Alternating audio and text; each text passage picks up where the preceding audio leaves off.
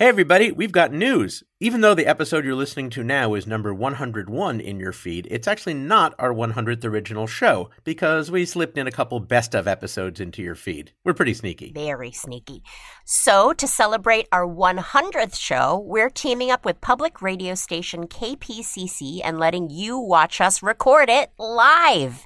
It's a live stream video episode that you'll be able to see and hear days before we turn it into a podcast. Helping us celebrate the Big 100 are our scheduled special guest contestants, multiple Grammy winner DJ Jazzy Jeff, and multiple Emmy winner Faith Saley. It's all happening live on Wednesday, February 16th at 6 p.m. Pacific time. Oh, so this means that there'll be no episode dropping as scheduled on February 18. Instead, this 100th show celebration will be in our podcast feed the following Friday, February 25th. But if you want to see it before then, join us and see us on Wednesday, February 16th at 6 p.m. Pacific. Oh, and guess what? It's free. Just make sure to RSVP at kpcc.org/events. Look for the Go Fact Yourself live event, then click on through. Again, that's kpcc.org/events. No coupon code needed. It is free. Thanks for helping us make it to 100 shows. And now enjoy this episode before we see you on Wednesday, February 16 at 6 p.m. Pacific. Thank you, listeners.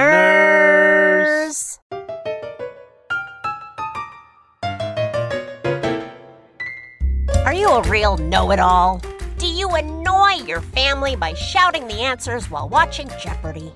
Do you drive people crazy when you start a sentence with, well, actually? Well, guess what? You can go fact yourself. Hi, everyone. Welcome to Go Fact Yourself, the show where we quiz the smartest people we know and find out why they love what they love. I'm Helen Hong. And now, socially distancing from our homes in Los Angeles, here's our moderator, J. Keith Van Stratton. Thank you so much. How are you doing, Helen Hong? I'm doing well. How are you? I am pretty well. I am in the midst of a low-residue diet, and for those listening who may have been able to guess, the reason I'm doing that is because I'm having a colonoscopy in a couple days. A low-residue diet? What does that mean? It means I cannot have things that I enjoy, for the most part. It's things that do not have fiber or peels or pulps or seeds and that kind of a thing, because I have to, I'm going to try to say this gently. I have to have things clear so that when I take this disgusting formula tomorrow, everything empties in a smooth fashion, so that when I get my colonoscopy, which I recommend to everyone who is of a certain age and is recommended by your doctor, everything will go smoothly. And I'm particularly eager for things to go smoothly because this is actually my second colonoscopy in the last 2 months. Oh, because the first one, I did all of the prep correctly. I was very deliberate in making sure everything was okay. And then I wake up after being from the colonoscopy, and they said that I have to go again because I had poor prep. I had poor prep. How dare they? I have to say, I was more upset when they told me that than I was when, I've been broken up with before, when I didn't get into college, when I didn't get a job. I was so upset because I did everything right. So now this time I'm being extra careful. Wait, so what are you doing differently? I asked for a different medication, which I believe maybe is supposed to be a little stronger. Which oh boy, careful what you ask for. I'm not gonna lie, I know colonoscopies are very important, and I intend to get them when it's my time. But you're not selling it, Jakey. I'm not gonna lie, you're not selling the experience to me. I'm not looking forward to it. Yeah, I mean, I guess I could emphasize more the cancer prevention element of it, but you're right. I need to find a way to make the colonoscopy sexy for our listeners. I will work on that for next time.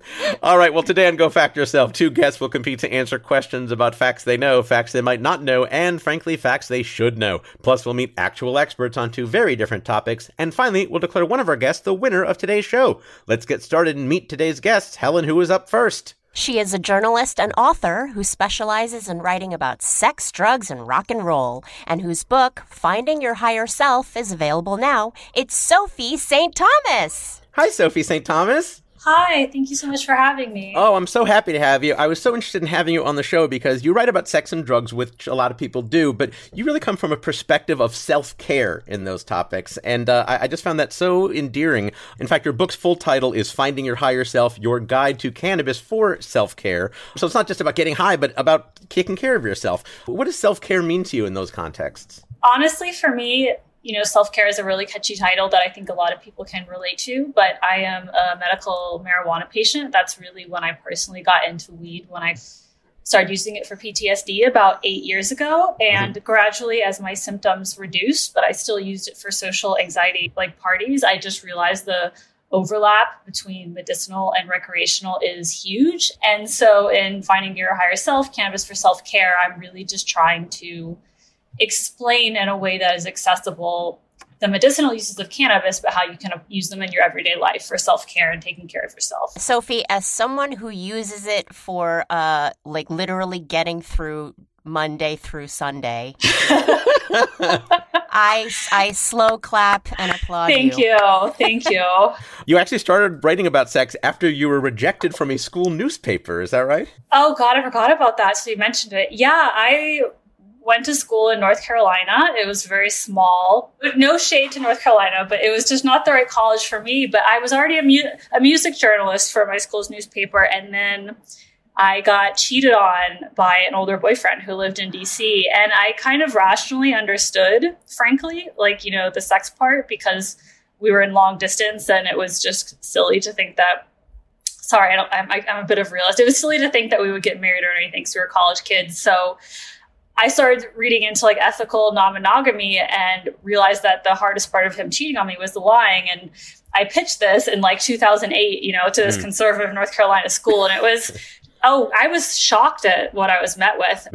Wow. So since I am comfortable talking about these topics, it seems like a skill to utilize. I can't believe that your reaction to getting cheated on was to write like a rational, sane, very well thought out article, whereas my reaction in college to getting cheated on is to leave a pumpkin with a knife in it at their door. Yeah. Oh, and just be like, I also, burned my sheets and locked him out. Okay, good. Don't worry.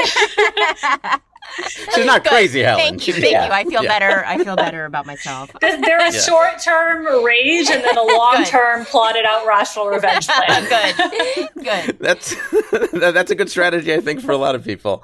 Last thing I want to ask you about is I see that you've made a playlist on your YouTube channel and you've hosted events for goth karaoke.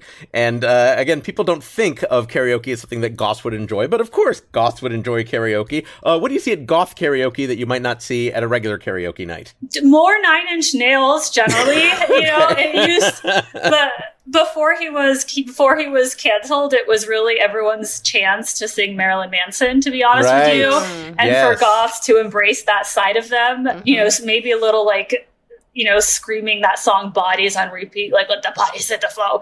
Goths typically have to be quite pretentious, so a karaoke night allows you to sing the goofy goth songs. Oh, that's great. Goofy goth. Excellent. I'm trying to figure out if a goth night ends you with a hoarser voice at the end of the night, or if regular karaoke leaves you with a hoarser voice. I guess if you're doing it right at the end of the night, you've lost your voice either way. Definitely. Lots more screaming for sure. But that's what's great. Yeah. And do any goths at goth karaoke slip in a Britney Spears song or "Don't Stop Believin'"? There was a few people who tried to do that, but I don't know. I believe in playing by the rules, if that makes sense. Respect the setting. Yeah. Excellent. Well, we look forward to you playing by our rules here on the show. Thanks for joining us, Sophie St. Thomas. Thank you for having me.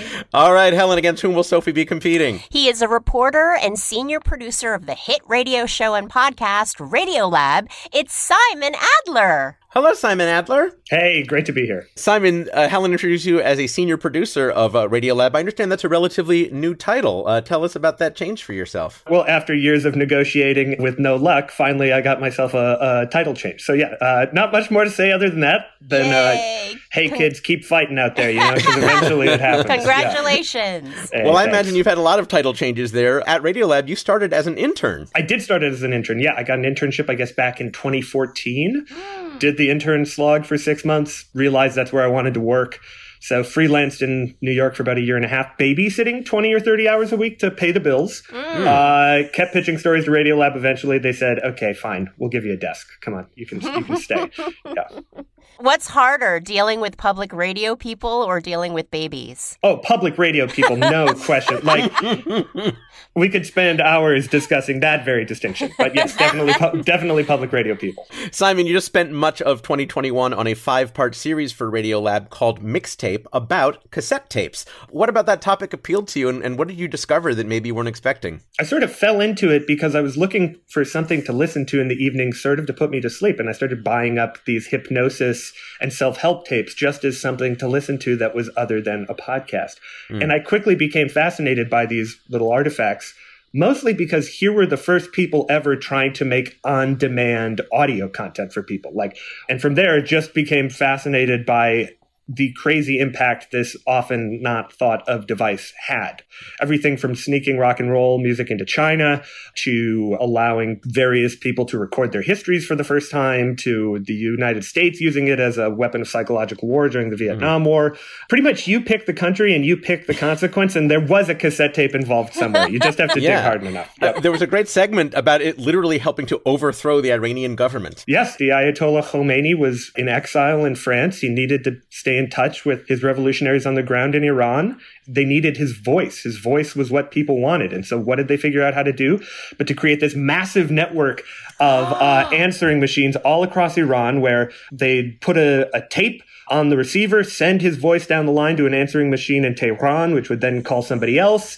And before you knew it, there were thousands of copies of the tapes throughout Iran. Whoa. What I loved about it was you see all of these sort of phenomena that we associate with the internet were all happening with cassette tapes 40 years prior. Yeah. And the weird thing is he also had ads in there for Magic Spoon, which I thought was unusual. On this mixtape series, you produced, you reported, you sound designed, you hosted, but you also scored the music for these podcasts. Tell us about this kind of music that you make that actually uses cassettes. Yeah. So again, this was sort of one of my entry roads into all this. But there's this very odd internet genre of music called vaporwave, which essentially at its core is about taking songs from the 80s on cassette tapes, slowing them down, and then sampling them. Hopefully the music creates a cohesiveness and creates a sort of layer of nostalgia unto itself throughout the piece. And yes, it's built off of cassette samples with then layers and layers of guitars and saxophones and synthesizers put on top of them. But yeah, that's the music. Okay, overachiever. No, it's all right. I didn't feel bad enough about not being able to play an instrument. Now there's another technology that I don't know how to use for music. Fair enough. No. It's very impressive. We're just obviously very, very jealous. Yeah. I've heard that you've described Radiolab as a documentary and that you actually try to use film techniques in this audio medium. What kind of film techniques have you found yourself using? Just the term zoom in. Like, we need to zoom in right here. And at its most basic, it's like, what are we trying to do? We're trying to make a movie in your mind.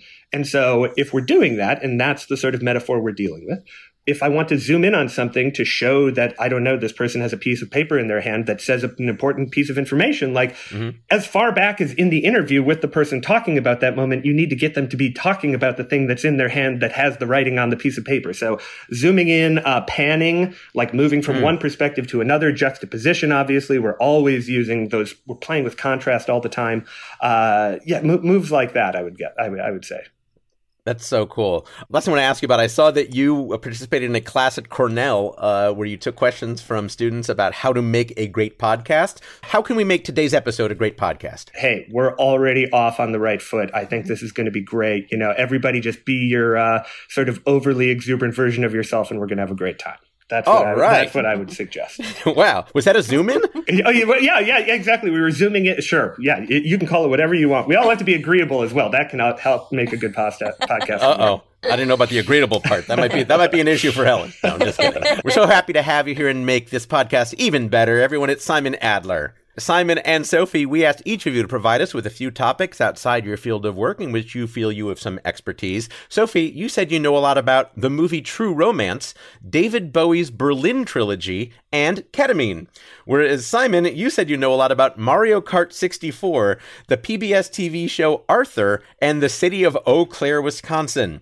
I can't wait to see how those topics cross over. Later on, we will ask you some in-depth trivia questions about one of those topics, but first, we're going to get your thoughts on something you might know nothing about. It's time to split some hairs with our What's the Difference round. We'll have one question for each of you, each worth up to 2 points. If either of you gives an incorrect answer, the other person has a chance to steal. Your topic today, holy water. First up is Sophie with holy. Sophie, while they both might be something important in a religion, what is the difference between holy and sacred? Holy and sacred. Let's see. I would say sacred is a more general term that refers to kind of anything spiritual, whereas holy water has been blessed by someone. If by Catholics, it would be by the priest who's supposed to be speaking through God. Okay, the priest speaking through God. Very good. All right, we've got Sophie's answer. We don't know yet if she's entirely correct. Simon, if you don't think she's got it just right, you can steal. What do you think? Yeah, I would say that holy implies the presence of God, where sacredness is sort of one level abstracted from God. God -1. God -1. Yes, my favorite record series of the 1960s. Sacred water is like diet holy water. There we go. Yes, all the benefits of holy water, not all the calories. All right. Well, ending this segment would be a blessing. Let's go to Helen Hong at the judges' table for the facts. Here are the facts. While holy and sacred are sometimes used interchangeably, there is a difference. Holy usually refers to people or relationships, like a holy father or holy matrimony. Also, when something is holy, it's believed to be the result of a divine act directly from a god. Sacred usually refers to objects or places, like a sacred cow or sacred ground. Also, when something is sacred, its importance is not believed to be the result of a divine act. By the way, the Bible, even though it is an object, is referred to as the Holy Bible because followers believe the words came directly from God, even if the copy of the book in your hotel nightstand did not. Yes, that would be from the Gideons. That's right, Helen. There are, of course, exceptions to this. Objects that are so amazing they're referred to as holy, like holy water, holy crap, and holy guacamole. Helen, how did our guest do? Neither one of you nailed it quite on the head. Simon, you did say that holy is the presence of God, so you were kind of close on that. I'll give you 1 point for that. All right, 1 point for Simon. All right, up next in Holy Water is Simon with water. Simon, your question comes from a listener. Who is it, Helen? I will let them tell you themselves because we have a listener recording. Listeners, if you'd like to submit a suggestion for our What's the Difference round, go to gofactyourpod.com and click on Get Involved. Okay, hit it. Hey everybody, this is Kelly Yates from Portland, Oregon. My question for What's the Difference is, while they both contain a lot of water, what's the difference between an ocean and a sea? Love the show. Thanks. Bye. Oh, thank you so much, Kelly. All right, Simon, you heard Kelly, who is in Portland, Oregon, where you are now. What is the difference between an ocean and a sea?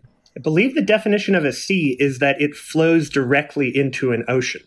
So so if I have to say more than that, it would be first and foremost size, but then also which leads into the other. Which leads into the other. All right. Well, that leads me into asking Sophie, what do you think? Do you think Simon got it just right? I grew up in the Caribbean, and the Caribbean Sea was everything, so I should know this.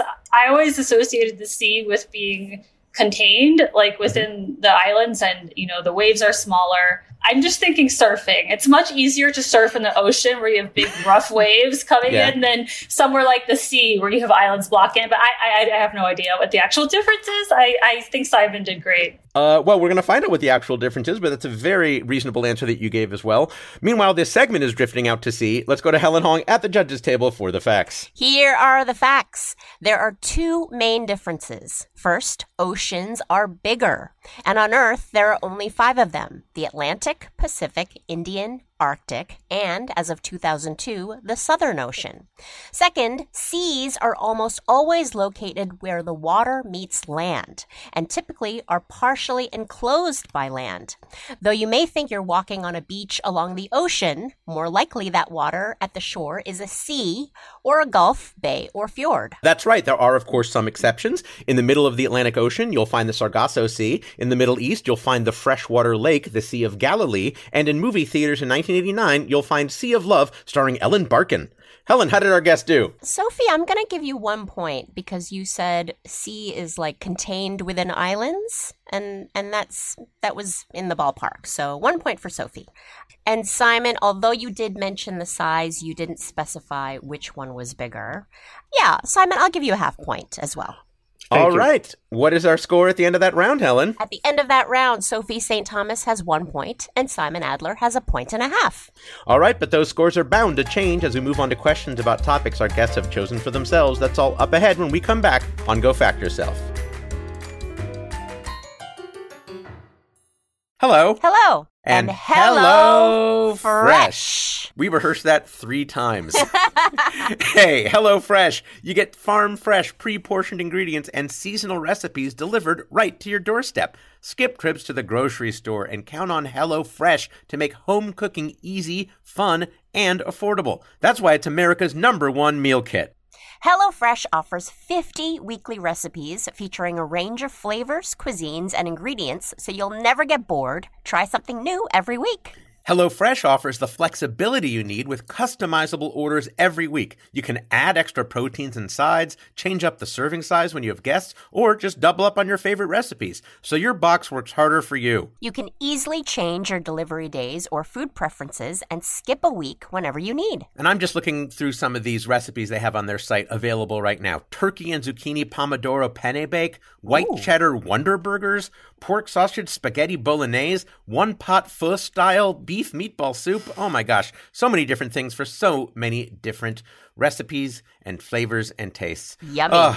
Helen, is there some sort of call to action? Go to HelloFresh.com/GoFact16 and use code GoFact16 for up to 16 free meals and 3 free gifts. That's HelloFresh.com/GoFact16 and code GoFact16 for up to 16 free meals and 3 free gifts. Thank you, HelloFresh. Prepare yourself for the greatest pro wrestling podcast spectacular known as Tights and Fights. A backdropping audio showcase that helps you understand the world of pro wrestling with a lot of love and no toxic masculinity. Featuring host Danielle Radford. Time to kick butt and chew gum, and I'm all out of butts. Lindsay Cal. I'm a brutal Brit, and my fists were made to punch and hit. And Hal Lublin. I was doing the voiceover this whole time. Hear us talk about pro wrestling's greatest triumphs and failures. And make fun of its weekly absurdities. On the Perfect Wrestling Podcast. Tights and Fights. Every Saturday on Maximum Fun. Welcome back to Go Fact Yourself with our guests, Sophie St. Thomas and Simon Adler. Once again, here's J. Keith Van Stratton. Thank you, Helen. All right, Sophie, of your many interests, you told us you know a lot about the movie True Romance, David Bowie's Berlin trilogy, and ketamine. Let's find out a little bit more about each of those. Tell us what the movie True Romance means to you. The movie True Romance is a flick filled with babes and violence and drugs. If you're into those things, it stars Patricia Arquette, who plays a sex worker turned wifey, and Christian Slater plays her husband. It also stars Gary Oldman, who plays a fantastic but very evil pimp.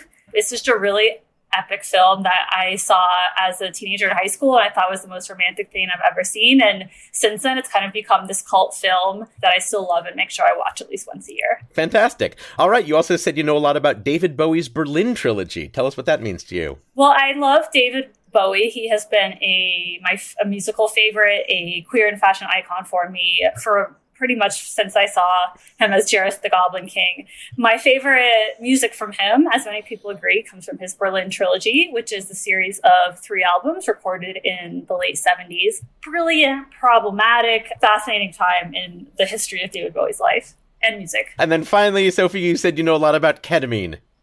I do know a lot about ketamine. Drugs have been fascinating to me my entire life. Obviously, I'm a drug journalist and drug author, and ketamine, I had the unfortunate experience of being in a shooting, which luckily everyone's okay, but I was prescribed ketamine for PTSD right after that and started using it therapeutically through infusions. And then already being a drug reporter and drug author, I have just dived deep into the world of ketamine to learn everything possible there is about this drug, which has so many purposes and is just completely fascinating to me. Wow. I was researching a little bit. It's amazing that the people who had been resistant to a lot of medications for depression or PTSD are finding incredible breakthroughs with it. Obviously, we're not prescribing it for anyone, but it's amazing research that's being done And right quickly, now. too, is the thing, is why, especially after a really traumatic event, it works in like 4.5 to 24 hours. You know, I personally don't have a problem with antidepressants, but they can take up to 3 months to start working. Very interesting. Well, to summarize, you said you know a lot about the movie True Romance, David Bowie's Berlin trilogy, and ketamine. Today we're going to quiz you about the movie True Romance. Uh-oh, okay. By the way, this is our second episode in a row that we're recording where the topic is a Christian Slater movie. Oh my and God. we have a guest named Sophie. On our last episode, we talked about Untamed Heart from that same era. How many times do you think you've seen it? And you see it on the regular? Dozens. Dozens, wow. Okay. And do you have a favorite scene or a favorite line from the movie? There's so many. Honestly, I love when Alabama Worley beats the out of James Gandolfini's character and ends up killing him. You know, they just think she's such this like little blonde bimbo, and then she has like uses her hairspray to light him on fire, and the like the weaponizing of that like femme tool is just so beautiful to me.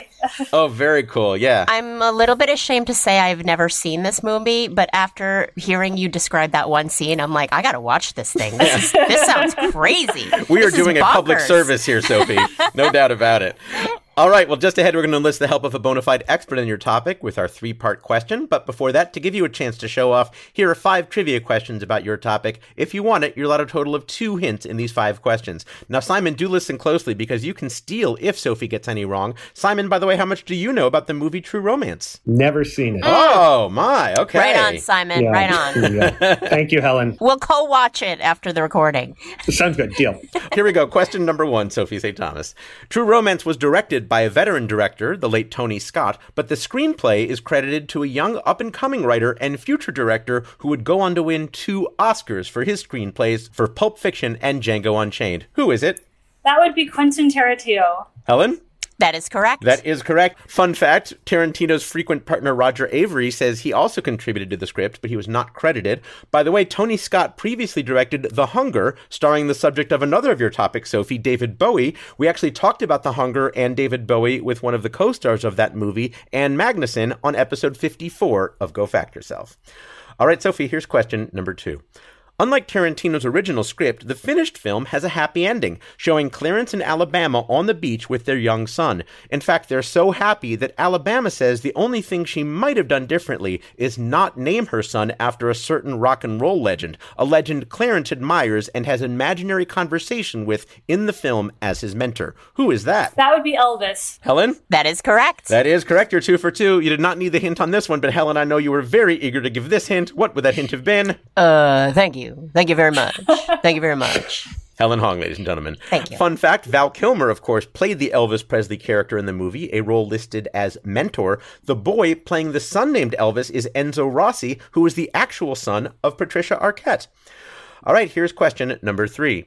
There are lots of movie and literary references in True Romance, including the code name given to the suitcase of cocaine that Clarence is trying to sell. What 1960s film, based on a 1950s Russian novel, is the suitcase of cocaine referred to as repeatedly?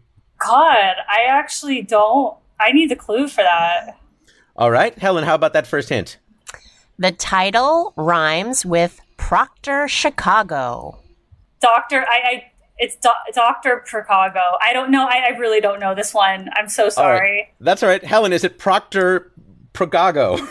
She said Dr. Procago, and that is not correct. No, I'm terribly sorry. Simon with a chance to steal. It's like Dr. Viago. Is it Dr. Viago? Is it Dr. Viago, Something. Helen? It is not Dr. Viago. No, you dodged a bullet there, Sophie. We're looking for Dr. Zhivago, the Boris Pasternak. Zhivago. The Boris Pasternak novel, Dr. Zhivago. Helen, would you like to give Sophie half a point for getting the doctor part? I would, yes. All right, a half point there for Sophie. Fun fact, when Quentin Tarantino won a Golden Globe in 2020, he dedicated the award to Robert Bolt, who had written the screenplay for Dr. Zhivago. Apologies to any Dr. Zhivago fans out there. Yeah. that none of us knew that. Yeah, sorry. If we start apologizing to our listeners for things we don't know, we will never end an episode. All right, here's question number 4, Sophie. When Clarence and Alabama first meet, they go to a diner where he asks her a lot of questions about herself. But which of the following is not a question that Clarence asks at the diner? Is it, what's your favorite color? What's your favorite pizza topping? Who's your favorite movie star? What are your turn-ons? Or what kind of music do you like? He doesn't ask her what her favorite pizza topping. Helen? That is correct. That is correct. Very, very nice. He does ask also, what do you do? Where are you from? Turn-offs? Do you have a fella? And do you want a bite of my pie? Fun fact, although this scene takes place in Detroit, it was shot in Santa Monica, California at Ray's Diner, of which I was a frequent customer in high school. Try the hobo breakfast. All right, here's question number 5, Sophie. You still have your second hint available. Okay. True Romance features an iconic car, a purple Cadillac convertible, but according to Daniel Storm, the car's current owner, it wasn't in great shape when the movie was filmed. In fact, the interior was so bad, filmmakers had to cover the front with animal print throws and the back with a solid color blanket. What was the animal print and what was the solid color of the blanket? Simon laughing at the prospect of the number 5 question he might have to answer later. Yep. Sophie, deep in thought. You do have that hint available, Sophie, if you'd like to use it. Yeah, I'll use the hint. Helen, how about that second hint? The animal, according to the famous saying, can't change its spots. The color is what you mix with red to get purple. So, tiger and blue. Tiger and blue. Helen, is it tiger and blue? It is not tiger and blue. Not exactly. No, Simon with a chance to steal. Cheetah and blue? Helen? It is not cheetah and blue. No, I'm sorry. We did not give you a rhymes with blepherd, but it is leopard. A leopard, they say, cannot change its spots. But blue is correct, which is a half a point there for Sophie. Very nice. Sophie, you did quite well in that round, but now here's your expert level question that requires multiple answers. It is time for your cluster fact. We'll be bringing on an expert to assess your response. Sophie, in a movie full of colorful characters and wonderful performances, one of the most colorful and wonderful is movie producer Lee Donowitz, whose credits include Coming Home in a Body Bag and its yet untitled sequel. Some say Lee Donowitz is based on a real-life movie producer whose credits include The Last Boy Scout, which was directed by True Romance director Tony Scott. So, for up to 3 points, what does Lee say is the preferred title so far for this sequel to Coming Home in a Body Bag? What real-life movie producer is the character of Lee based on? And who played movie producer Lee Donowitz in True Romance? The proposed title is Coming Home in a Body Bag 2. Okay. God, I mean, I just want to say Harvey Weinstein, but I don't know if that's because the times have changed and he's the only movie producer I think about. Okay. And then the actor who played Lee Donowitz. I don't know. Dennis Hopper. And Dennis Hopper. Okay. Helen is taking note of those answers. We have an expert on hand who can tell us for sure. Helen, who do we have tonight? Joining us tonight is an award-winning actor, writer, producer, and director whose many credits include playing movie producer Lee Donowitz in True Romance. It's Saul Rubinek. Hello. There he is, Saul Rubinek. Oh, it's you. Hi. I'm so sorry. I'll take whatever name you had, Sophie. I'll change. Excellent. Perfect. Oh my gosh, we're so excited to see you. You're so iconic. That just means that usually is the, you know how they say 70 is the new 50 or so iconic is the new word for old. That is not what I meant.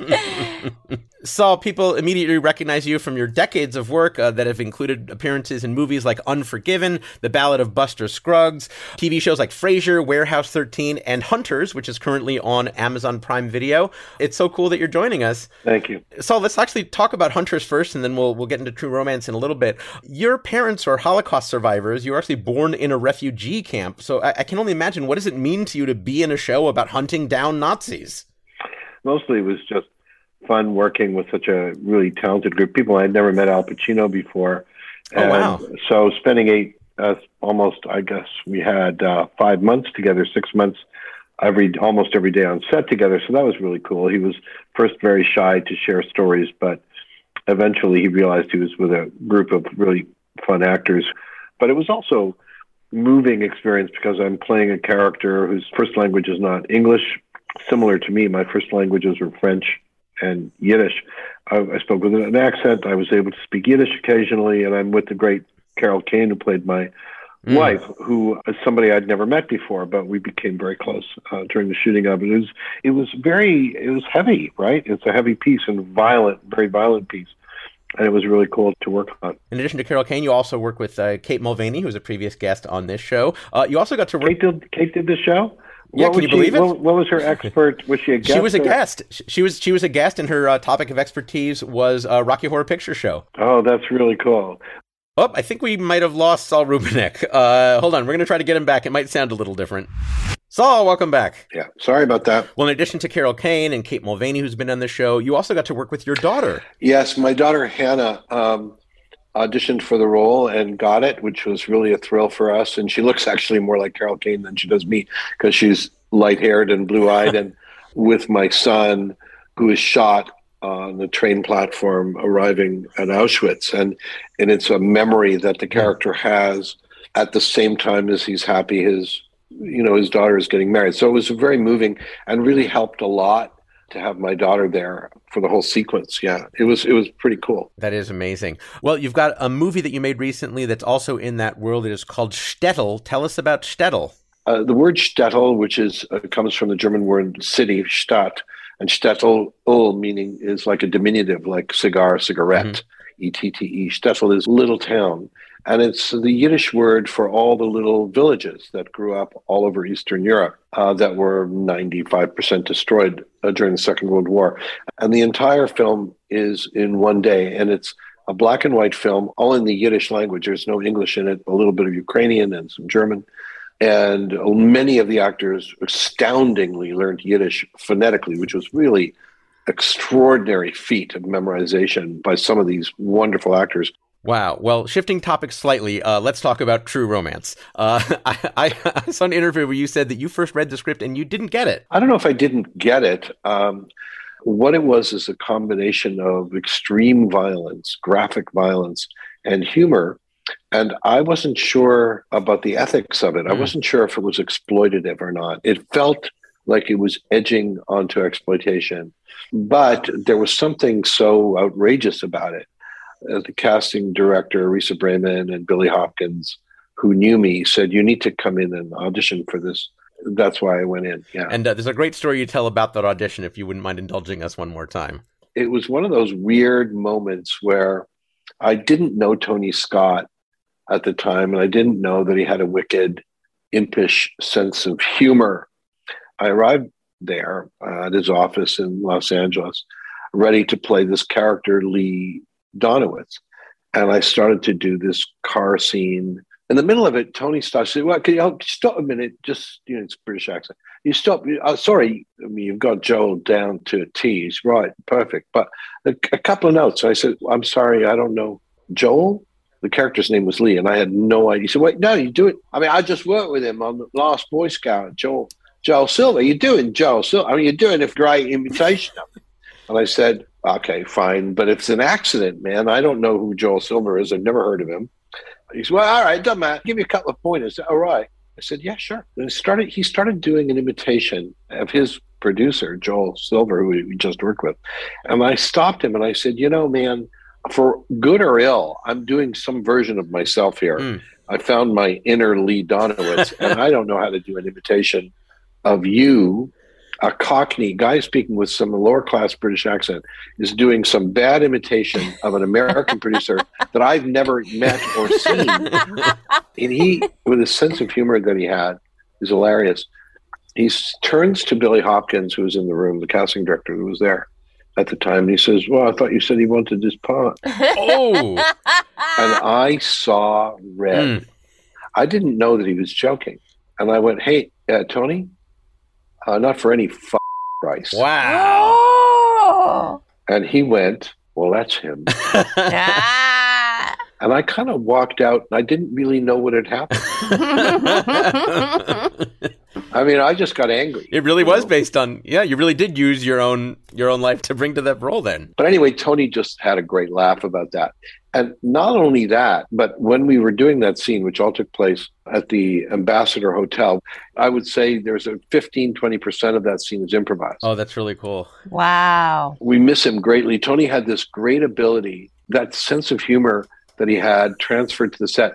And he always knew exactly what he wanted to do, but he created an atmosphere of ease and where you felt you could just fall on your face. And the best directors I've ever worked with in my 700,000-year career. Iconic, isn't it? My iconic career is that are those directors that allow you that kind of freedom to fall flat on your face. Because if you don't have the freedom to fail, you'll never reach any heights either.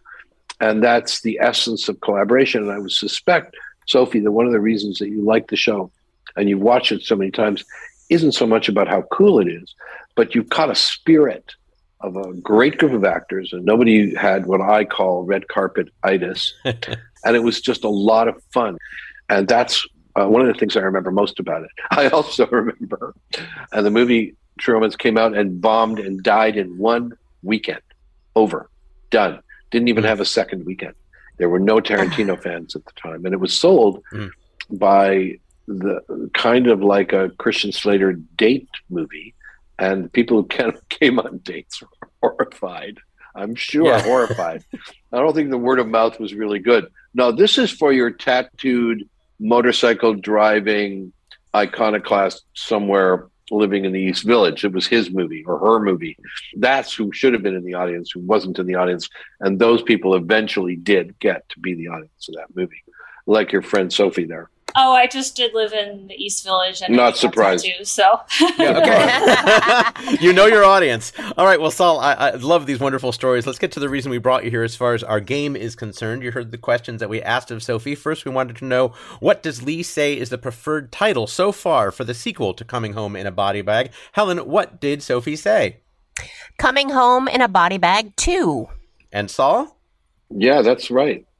Yeah, they actually say body bags too, but we'll give it to you there. A point there for Sophie. Very good. Next, we want to know, what real-life movie producer is the character of Lee based on? Helen, what did Sophie say?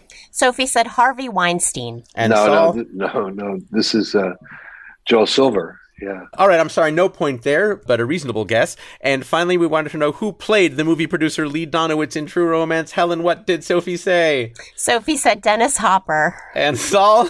No, Dennis is his dad. I know, I messed up. Who did play that role, Saul Rubinek? I'm not sure. Some guy who changed his name to Saul Rubinek. He originally, his name was Dennis Hopper, but he changed his name. Ah, okay. Well, I understand that Sophie got a little confused on that then. Saul, before we let you go, Sophie, is there anything you'd like to say or ask of our expert, Saul, while we have him here? Thank you for your time. I appreciate it. Thank you for making an iconic movie, which is not like an old thing. An it's old just movie, right? An impactful thing. And I appreciate you and your talents, and I'm definitely going to see that Holocaust film. Oh, the Holocaust film, Shtetl, it's not released. We're hoping it'll be in the Berlin Film Festival, and it'll probably not be released till 2023. They're working on it now. 2023. We'll certainly look forward to that, and we're so happy that you joined us, Saul Rubinek. Okay, cool, guys. Helen, what is our score at the end of that round? At the end of that round, Sophie St. Thomas has 6 points, and Simon Adler has 1.5 points, with a round of questions for Simon coming up. That's right. We're going to talk with Simon about a topic he knows about. Plus, later, Simon and Sophie will go head-to-head in our Fast Facts round, all to find a winner on Go Fact Yourself.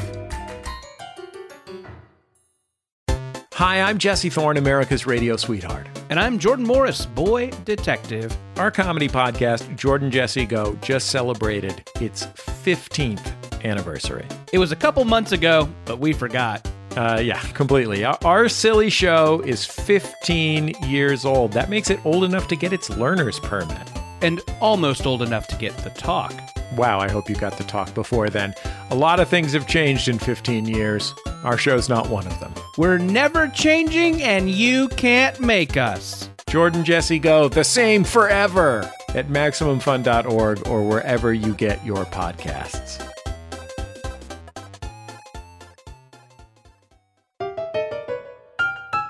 Welcome back to Go Fact Yourself with our guests, Sophie St. Thomas and Simon Adler. Once again, here's J. Keith Van Stratton. Thanks, Helen. All right, Simon, of your many interests, you told us you know a lot about Mario Kart 64, the PBS TV show Arthur, and the city of Eau Claire, Wisconsin. Let's find out a little bit more about each of those. Tell us first, why did you choose Mario Kart 64 as one of your topics? Technology wasn't a big part of my family's life growing up, but at one point they finally allowed us to get a Nintendo 64 long after that was the cool thing to have. And one of the games we had was Mario Kart, and it's the perfect balance of simplicity and complexity. Like, you just don't need anything more than, like, the 3 axes you can make decisions on in the game. And there are billions of dollars being bet that I'm wrong about that, but I'm confident in my belief there. Spoken like a true science communicator, by the way. You think of Mario Kart, you think of 3 axes. Yeah. All right, you also said you know a lot about the PBS TV show Arthur. Yeah, similar answer to the first one. Didn't have a lot of technology. All we had was PBS every morning before school. Starting in like 3rd grade, oddly going through like sophomore year, Arthur was the one thing I could watch while I was eating my cereal, getting ready to go to school in the morning. So I know those episodes inside and out. And is it a similar appeal, the 3 axes thing? Arthur, Buster, the brain, yeah, their interactions are very triaxial, yes. Very cool. And finally, you said you know a lot about the city of Eau Claire, Wisconsin. Yeah, it's my hometown, so I hope I know a thing or two about it. Such a great place to grow up. I grew up running around barefoot and shirtless most of the time. So, like... Well, you know, when you can't play video games and you can't watch TV, I mean, yeah, you're running around shirtless. Exactly. Yeah, very well said. Thank you for... Yeah, you know a lot about me at this point. Yeah, you right gotta there. get your entertainment where you can. All right, Simon, so to summarize, you said you know a lot about Mario Kart 64, the PBS TV show Arthur, and the city of Eau Claire, Wisconsin. Today we're going to quiz you about... the PBS TV show Arthur. Great, let's go. I'm ready for All this. right, well, let's find out a little bit more before we launch into the quiz. Is it something that you still watch? You mentioned you watched it through high school. When's the last time you think you've seen Arthur? I feel like I probably watched a Christmas special, an Arthur Christmas special, when I was in college. Like, I probably went home for college. We still only had 3 channels. So PBS was there, and there was an Arthur show on. Yeah, so I'd say sophomore year of college. And do you have a favorite character or favorite episode that you remember? I always related with Arthur. I thought I was Arthur. Yep. Well, it's interesting you started watching him in 3rd grade because Arthur is forever a 3rd grader. So you think you're particularly related to that? Yeah, well, and also, yeah, maybe I never wanted to grow up. And so through him, I was able to watch what would happen should I be stuck in the 3rd grade forever. Yeah. All right, well, just ahead, we're going to enlist the help of a bona fide expert in your topic to test your mastery in the subject with our expert level question worth 3 points. But before that, to let you show your love, here are 5 trivia questions about the topic, each worth 1 point. If you want it, you're allowed a hint for any 2 of these 5 questions. Now, Sophie, do listen closely, because if Simon answers incorrectly, you can steal. How much do you know about the PBS TV show Arthur? I have never seen an episode, 0. Okay, so this is like True Romance was for Simon. Yes. Okay, well, let's see if he lets you in. Here's question number 1 for Simon Adler. Arthur is a great show with a great theme song sung by a great reggae star, whose father, Bob, is probably the greatest reggae star. Who sings the Arthur theme song? Yeah, last name, Mr. Marley. Helen? Sure. Yeah, I'll give it to you. Yeah, we'll give it to you. We'll play Jeopardy rules. Sophie, you have a... Yeah? Who is Ziggy Marley? Oh, I'm sorry. We do not take Jeopardy-style questions on this show. No.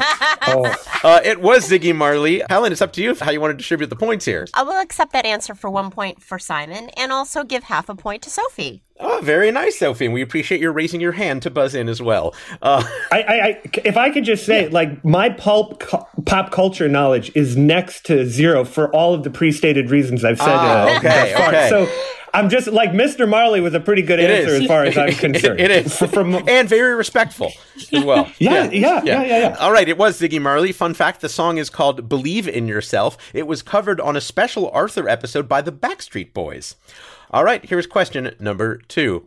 During its nearly 25-year run, Arthur has won a BAFTA award, several Emmy awards, and 1 award given annually for excellence in television, podcast, radio, and digital media. An award won twice by a certain show called Radiolab. What award, named for a man called George, is it? That would be the Peabody Award. Helen? That is correct. That is correct for the point. Very good. Fun fact, our previous guests on Go Fact Yourself who have won Peabody Awards include Bill Curtis, Sarah Spain, Jessica Yellen, and Josh Gondelman. Simon, do you consider yourself a Peabody Award winner, having worked on Radiolab during that time? No, I don't. Okay. No.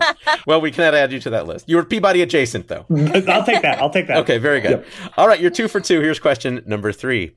Not everyone has gotten to see every episode of Arthur because Alabama Public Television refused to air an episode featuring a same-sex wedding between 2 characters on the show, a rat and an aardvark, in 2019. In 2019! Who is one of these 2 gay characters? I would guess Mr. Ratburn? Helen? That is correct. That is correct. Very good. Mr. Ratburn is Arthur's teacher. He married Patrick, the aardvark, who is a chocolatier. Question number 4. Arthur has had a very eclectic assortment of guest stars drop in, but which one of the following celebrities has not appeared on the show? Is it game show host Alex Trebek, cellist Yo-Yo Ma, baseball player Johnny Damon, architect Frank Gehry, or singer Paul Simon? Paul Simon has not been on the show. Art Garfunkel has. Helen? That is correct. That is correct. We didn't fool you with that one. Very, very nice. Other celebrities to appear on Arthur include Joan Rivers, Alan Cumming, and Matt Damon, who is not related to Johnny Damon. As you mentioned, Art Garfunkel did appear on the show. Art Garfunkel's full first name is Arthur. All right, you are 4 for 4. You've not used any of your hints. Here's question number 5.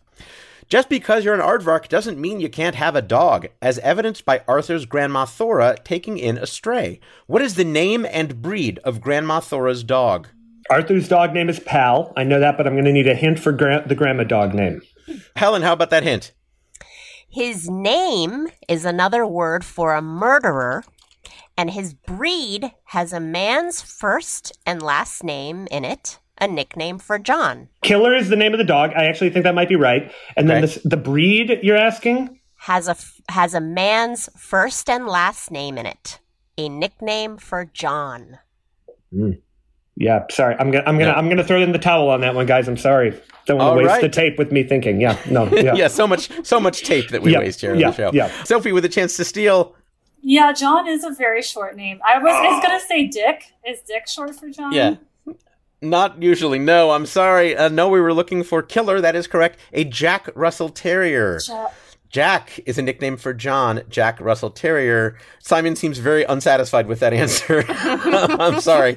Helen, I believe he'll get a half point, though, for Killer? Yes, half point for Killer. All right, very good. Simon, you ended up doing quite well in that round. But now here's your high-level question that requires multiple answers. It is time for your cluster fact. We'll be bringing in an expert to assess your response. Simon, the popular Arthur TV series is based on the popular Arthur book series, and conversely, some of those Arthur books are based on Arthur TV episodes. For up to 3 points, what is the name for the series of books which features an additional word after Arthur? What is one of the 5 titles in the book series which was adapted from the TV series? And who is the author and illustrator of this book series who has many credits on the TV show? Wow. This is not going to go well for me. So give me the first question again, if you would. First question again is, what is the name of the series of books that has an additional word after Arthur? Arthur and Friends. Arthur and Friends, okay. Yeah. Then we want to know one of the 5 titles in the book series that was adapted from the TV series. Arthur gets in a fight. Let's not a title, but that's what I'm going to put out there. All right, very good. And finally, want to know who is the author and illustrator of the Arthur book series who has many TV credits on the show? I have no idea. I'm really embarrassed, but I couldn't tell you the name of the author of Arthur. All right, no answer there. Okay, well, Helen is taking note of those answers. We have an expert on hand who can tell us for sure. Helen, who do we have tonight? Joining us tonight is a man who in 2022 celebrates the 25th anniversary of the Arthur TV show as its creative producer, and a new book called Believe in Yourself, What We Learned from Arthur. As its author and illustrator, it's Mark Brown. Hello, Mark Brown. I thought Mark. I was thinking Mark Reed. Now you know it, Simon. Yes. Thank you so much for joining us, Mark Brown. Simon couldn't pull your name. I'm so sorry, but we're so happy and thrilled and honored to have you. Thank you so much for joining us. Oh, it's good to be here. By the way, I'd like to point out that in that question, the one about the Jack Russell Terrier and Killer, that was a question that you provided. I didn't even know it was a Jack Russell Terrier. Oh my goodness. Wow, that was a hard one if the creator didn't even know. But you actually said the dog's name of Killer is your favorite piece of trivia to give people people who say that they're Arthur fans. Yeah, I stump kids with that all the time. Oh, that's adorable. Well, my favorite piece of trivia about the Arthur series is that it started from bedtime stories that you used to tell. Yeah, I was teaching in a small college in Boston, and it closed one day. And I went home that night, and my son asked for a bedtime story. And I said, I'm so depressed. I can't tell you a story tonight. And he said, oh, come on, Dad. Maybe it'll make you feel better. Wow. And so, I said, what should the story be about? He said, a weird animal. And so aardvark seemed to be an underserved animal in the pantheon of children's literature. Wow. And then, alliteration, I picked Arthur. And then he wanted a picture. So I drew a little aardvark, and I noticed that his nose was really long. So, all of a sudden, Arthur had this problem with his nose. And it seemed to be a story that entertained him. And I realized, at the same time, Arthur had a problem. I had a problem. I needed a new job. And so it turned into the best job I could ever hope for. Wow. How old was your son at the time? He was 4. And then he's been the producer on Arthur for 20 years. I was going to say you owe him a cut. Don't worry. He's taken care of. That led to over 45 years of publishing children's books, many of them in the Arthur series. You sold over 65 million Arthur books in the U.S. alone, which is just astounding. Tell us about this new book that you have called Believe in Yourself, What We Learned from Arthur. It's a little different than some of the other Arthur books that we've seen. Yeah, it was interesting. We wanted to do something to celebrate 25 years of television, the longest running animated kids show in history. Wow. And 45 years of books. I started to put this kind of an ode to Arthur together. And I realized I was writing for adults who now had kids, who grew up with Arthur, and as well as kids who were discovering Arthur. And so that was kind of neat. And, the very first book, Arthur's Nose, I hadn't read it in years. And while doing this book, I pulled it off the shelf and went through it. And the last line in the book is, and there's a lot more to Arthur than his nose. And I thought, wow, how true was that? I got to go on all these great adventures, meet presidents, fly on Air Force One, have dinner with Putin. I mean, really great stuff happened because of this little aardvark. Wow. Wait, I didn't know that story. Putin was you a fan had of dinner Arthur? with Yeah, Putin? we can't skip over that. Well, yeah, we did have a thing. Laura Bush invited me to represent America at the first Children's Russian Book Festival. And we had to entertain these kids, and I didn't speak Russian, so we had interpreters. I did a lot of drawings for the kids. Then that night, Mr. Putin and his wife, he was married then, had this big party in the Kremlin, and he made this grand entrance. Everyone was there having their vodka toasts, and we all got a little silly. What would the Steele dossier say about you, Mark? Yeah. Mark, we mentioned that Simon discovered Arthur when he was in 3rd grade, and Arthur is perpetually in 3rd grade. What is it about 3rd grade that you found so rich and able to come back to so often for Arthur? The first book, he was in kindergarten. Mm-hmm. The second book, he was in 1st grade. He had a teacher, Mr. Marco. And the 3rd grade happened in the 3rd book. Mm. And I was writing these for my son, who was learning to read. He outgrew the books, and I had a choice. I could either move on to YA fiction. Mm-hmm. So I picked out a title for the first book. It was A Day at Hormone Junior High. But he didn't seem too interested in that. So I thought, well, I'm on my own now. And I like where I am. I like being in 3rd grade with Arthur. And so I kind of froze him there. And, he never has to take the SATs, worry about going to college. It's a good place. Oh, that's so sweet.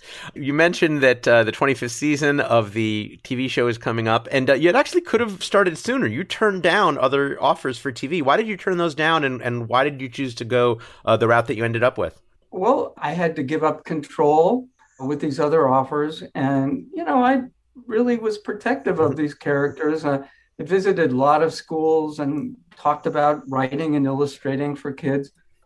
And so when PBS came to me, they had this really great agenda. They wanted to use animation and television, two very seductive forces for kids, to make kids want to read. Mm-hmm.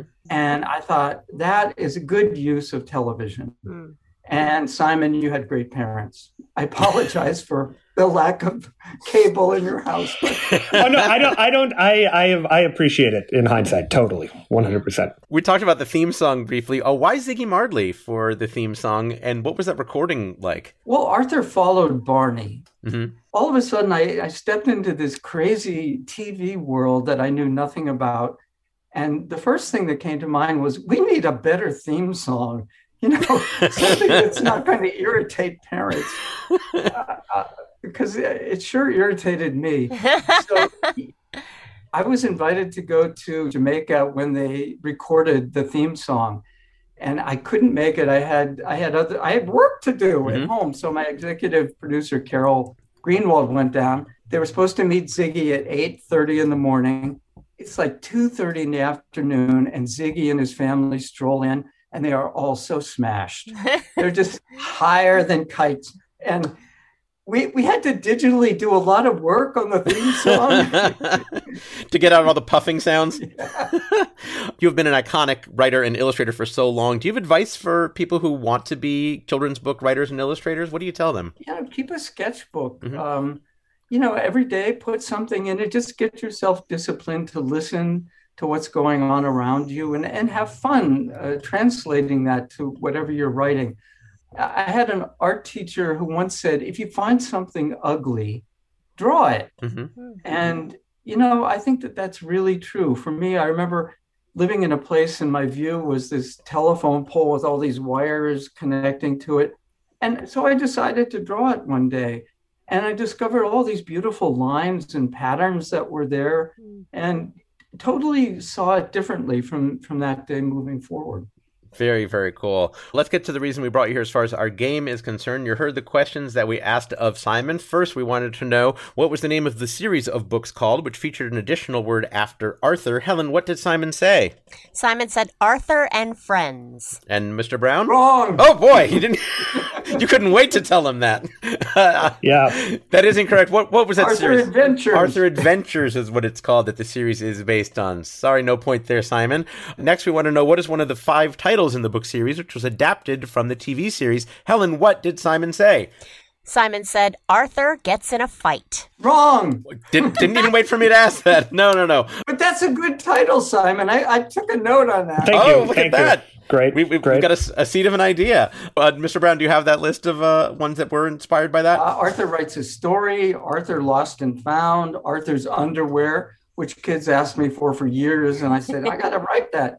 And Arthur's teacher moves in, Arthur turns green. Yes, but not Arthur gets in a fight. Sorry, no point there. And finally, we wanted to know who is that author and illustrator of the book series who has many credits on the TV show. Helen, what did Simon say? Simon had no answer for that one. I'm sorry, Mark. I know. I'm so sorry. Mark is making the crying gesture with the fist over the eyes. Whenever I go out like this, I leave my ego at home. I remember seeing Maurice Sendak sitting in a department store in Dallas, Texas, and nobody was at the table. Oh, man. Asking for his autograph. Yeah. It was very sad. So that's a very wonderful and generous attitude that you have. Simon, while we have Mark Brown here, is there anything you'd like to say or ask of him? Yeah, well, what I'll say is, first, I'll apologize once more because I'm from Wisconsin and that's what we do. Stop. But though I may not have remembered your name, there are multiple phrases from this television show that my brother and I still throw back and forth at each other, sort of as a meme from our childhood. And those two of them are green gloop. That is a great, ridiculous line that has stuck with us. And when Pal runs away with the balloon and the clown shouts, "Come back here with my balloon." Both of those we regularly say to each other. You guys don't sing the Crazy Bus song at all? I could do it for you now, but no, that one, that was like you trying to take the Barney theme song and make it the worst possible version of it. Yeah. Well, Simon, your enthusiasm has certainly redeemed your lack of name pulling, but that's wonderful for you to share. And Mark's got a wonderful big smile on his face. Mark, we're so happy that you joined us. If people want to find out more about you and your work, where can they do that? They can go to markbrownstudios.com or Mark Brown 333 on my Instagram. Fantastic. And of course, the 25th season of Arthur is coming out later in 2022, and the book, Believe in Yourself, What We Learned from Arthur, is available now. What an honor and a treat. Thank you so much for joining us, Mark Brown. Thank you, Mark. Thank you for having me, guys. All right, Helen, what is our score as we head into the final round? Ooh, it is a tight game, J. Keith. At the end of that round, Sophie St. Thomas has 6.5 points, and Simon Adler has 6 points. Wow, that is very close, but now it is the time for our final round we call Fast Facts. I'll read 10 statements, and each contestant will answer with true or false. I'll start with Sophie and alternate between each guest. Each correct answer is worth 1 point. Again, the answer to each statement is true or false. Here we begin. Sophie, when you raise money online from a large number of people, it can be called crowdfunding. True. Correct. Simon, there's a crowdfunding website called Kickstarter. True. Correct. Sophie, there's a crowdfunding site called StartKicker. False. Correct. Simon, there's a crowdfunding site called Crowdfunder. Probably true. Correct. Sophie, there's a crowdfunding site called FundCrowder. False. Incorrect. No, there really is for some reason. Simon, there's a crowdfunding site called GoFundMe. True. Correct. Sophie, there's a crowdfunding site called Go Fund Yourself. False. Correct. Simon, there's a crowdfunding site for investing called Money Fund. Probably true. Incorrect. Sophie, there's a crowdfunding site for honeymoons called Honey Fund. True. Correct. Simon, there's a crowdfunding site for veterinary bills called Bunny Fund. False. Correct. Sophie, there's a crowdfunding site for joggers called Runny Fund. False. Correct. Simon, there's a crowdfunding site for convents called Nunny Fund. False. Correct. Sophie, there's a crowdfunding site for comedians called Funny Fund. True. Incorrect. Simon, there's a crowdfunding site for bad comedians called Punny Fund. I wish it were true, but I'm going to go false. Correct. Sophie, I currently have a campaign on Punny Fund. False. Sure. Simon, and finally, Simon, it's not doing very well. You don't have it, so it can't be true that you have it. But if you were to have it, it would probably not be doing very well. So I don't know which that leaves it to be true or false, but false. Helen? False. I'm going false. I'm going false because it doesn't exist. So it can't therefore be doing good or bad. Correct. Okay. All right. Thank you for the longest true or false answer in the history of our show. We're not going to count those last few. Those were just for fun. Let's thank Sophie St. Thomas and Simon Adler as Helen tabulates the final score. By the way, the real crowdfunding site for people trying to pay veterinary bills is called Waggle, in case you're interested in helping anyone in that situation. All right, Helen, are you ready to announce the final score in today's episode? I am. It was a very tight game, J. Keith. Sophie St. Thomas has 10.5 points and Simon Adler has 10 points. Oh my goodness, a super close game, but congratulations, Sophie St. Thomas. You are the facting champion on Go Fact Yourself. What will you do with your championship? I will celebrate this great moment and then remember this as the time I got to meet Saul from True Romance. And thank you so much for having me. What a lovely way to use your championship. That just leaves us the opportunity for everyone here to promote anything they might like to do. Simon Adler, where can people find you and your work? Radiolab.org or wherever you get your podcasts or on your local public radio station. Awesome. Thanks again for joining us, Simon Adler. Sophie St. Thomas, where can people find out what you're up to? The best way you can keep up with me is on social media. My handle is @TheBowieCat. That's in David Bowie, as in who is responsible for the Berlin trilogy, which we didn't get to talk about. And then cat, because I love cats. That could be another category next time. Cat like the cheetah print car in True Romance that I got wrong. That's all right. Thank you so much for joining us and playing with us, Sophie St. Thomas. Ladies and gentlemen, my hosting partner is the fabulous Helen Hong. Helen, where can people find you? You can follow me on the socials @Funny Helen Hong. Funny Helen Hong. Because there's another Helen Hong. She ain't funny. Nope, she is not, and she is not a Bowie cat either. Thank you, as always, Helen Hong. And me, you can find me on Twitter @J_Keith and on Instagram @jkeith.net, all spelled out. That just leaves me to thank Sophie St. Thomas, Simon Adler, Saul Rubinek, Mark Brown, and thank you for listening and supporting our show at MaximumFun.org. I'm J. Keith Van Stratton. Good night. Like what you hear? Come see us live. Maybe by the time you're hearing this. Whoa, it'll be free. Go to gofactorpod.com for our schedule and tickets. Meanwhile, please like us on Facebook, follow us on Twitter and Instagram, all @GoFactorPod, update our wiki at gofactorwiki.fandom.com, and buy our T-shaped shirt at maxfunstore.com. And give us a great review on your favorite podcast platform, like Heinrich from Australia did on Apple Podcasts. He, she, or they said, legit obsessed. This is amazing. Even when you think the topics aren't going to be good, they are. Thanks, Heinrich from Australia, from J. Keith in America. Helen?